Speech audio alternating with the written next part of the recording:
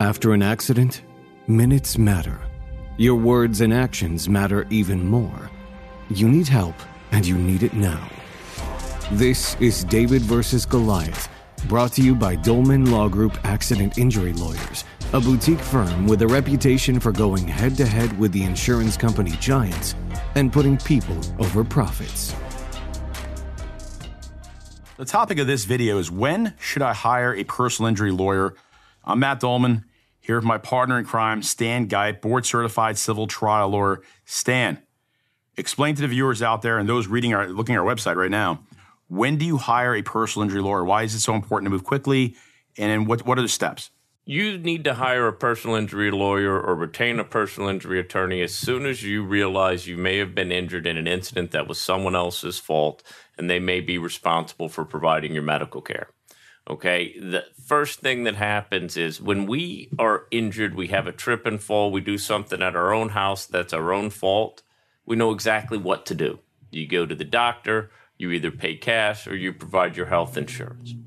When you've been injured in an auto accident, you got a completely different beast going on.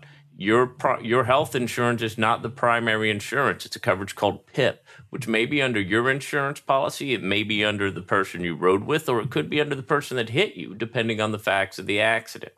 When you go to your primary care physician and you tell him you've been involved in an automobile accident, he's likely to tell you, I can't treat you. I can't see you. I don't know how to bill that.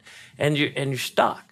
Okay, so it's tough for someone who's been injured in that accident, who's not navigated these waters before, to get out there and properly seek care in a timely fashion. Okay, if it takes you 3 weeks to realize you're supposed to treat under your PIP coverage, well, you're out of luck because there's a 14-day window to get in for the first treatment. Yeah, which then you'll have no PIP coverage, but even more important, the longer the timeline before you eventually treat, the more problematic the case is going to become. Then they're going to say, how could that accident have caused the very injuries you're complaining of? It's what we call a gap in treatment. One of the biggest things a insurance company looks for, hey, a gap in treatment. It was a length of time either where they quit treating and started treating again, or where they just didn't treat after the time of the accident. That's absolutely one of the biggest defenses they've got. And then the other thing you've got is, well, what do you do in a trip and fall accident? What do you do if you trip, it's someone else's fault and you don't have health insurance? Okay, you're going to walk into the ER. They're required to provide emergency treatment if you need it and bill you. After the ER, what are you going to do? Who's going to treat you? You can't walk into a doctor's office, say, hey, I'm injured. I've got no money, but I'll pay you sometime. It doesn't work like that. So you've got to go to an attorney who knows the special handful of doctors who will work with you under what's known as a letter of protection. And this is a letter that the attorney sends to the doctor. Matt, explain a little bit about that, how it works. So basically, it's a document that earmarks, let me rephrase. The document will state that we, the attorneys, are going to protect the settlement money and earmark the funds for that medical treatment and the outstanding medical bills in our trust account pending a negotiation on the medical bills at the end of the case. Therefore, the doctor knows they're going to get paid. They're secured payment.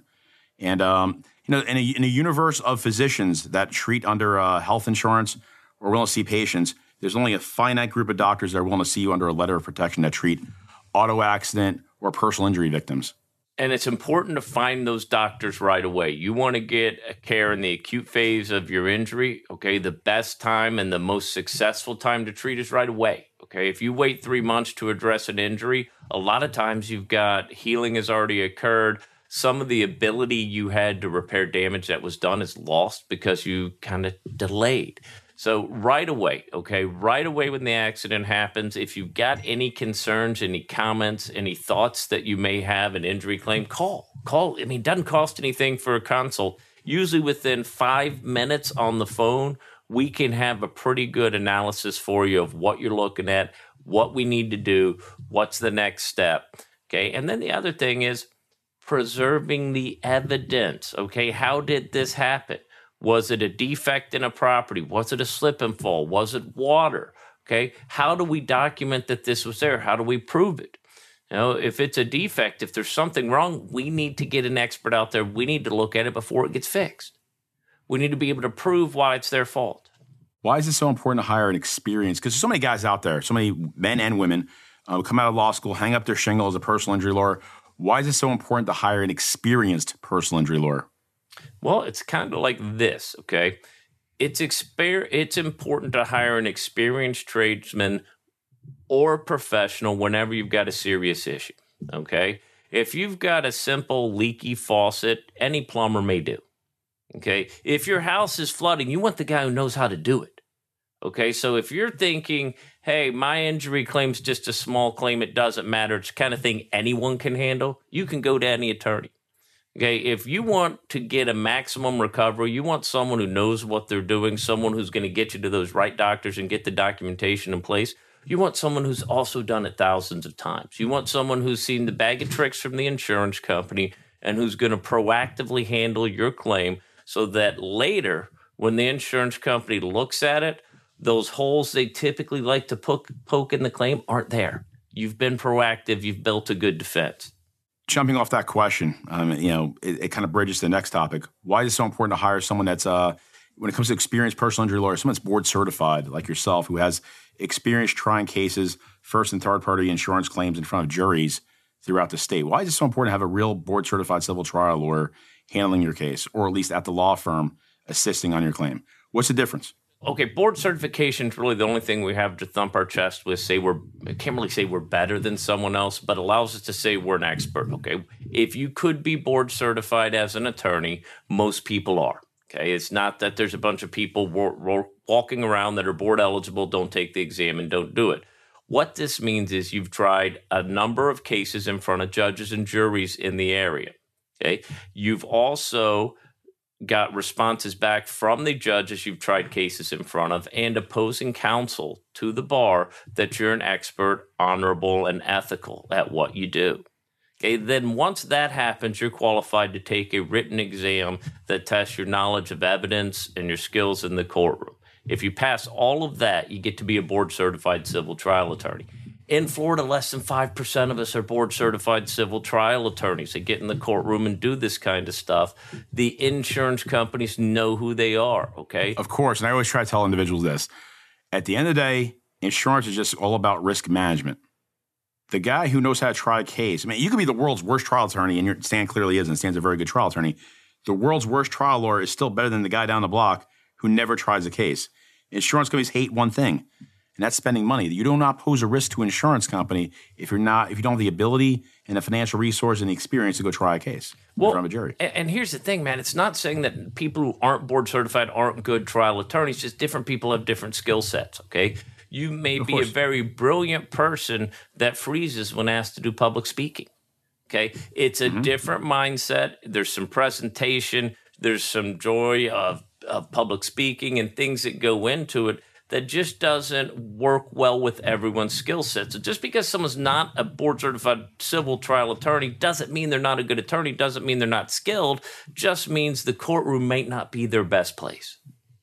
All I'll say to that is, and I agree with everything you just said, but if the law firm or lawyer that's handling your claim doesn't have the ability to inevitably or eventually get to trial or take the case to trial, they don't pose a true risk to the insurance company.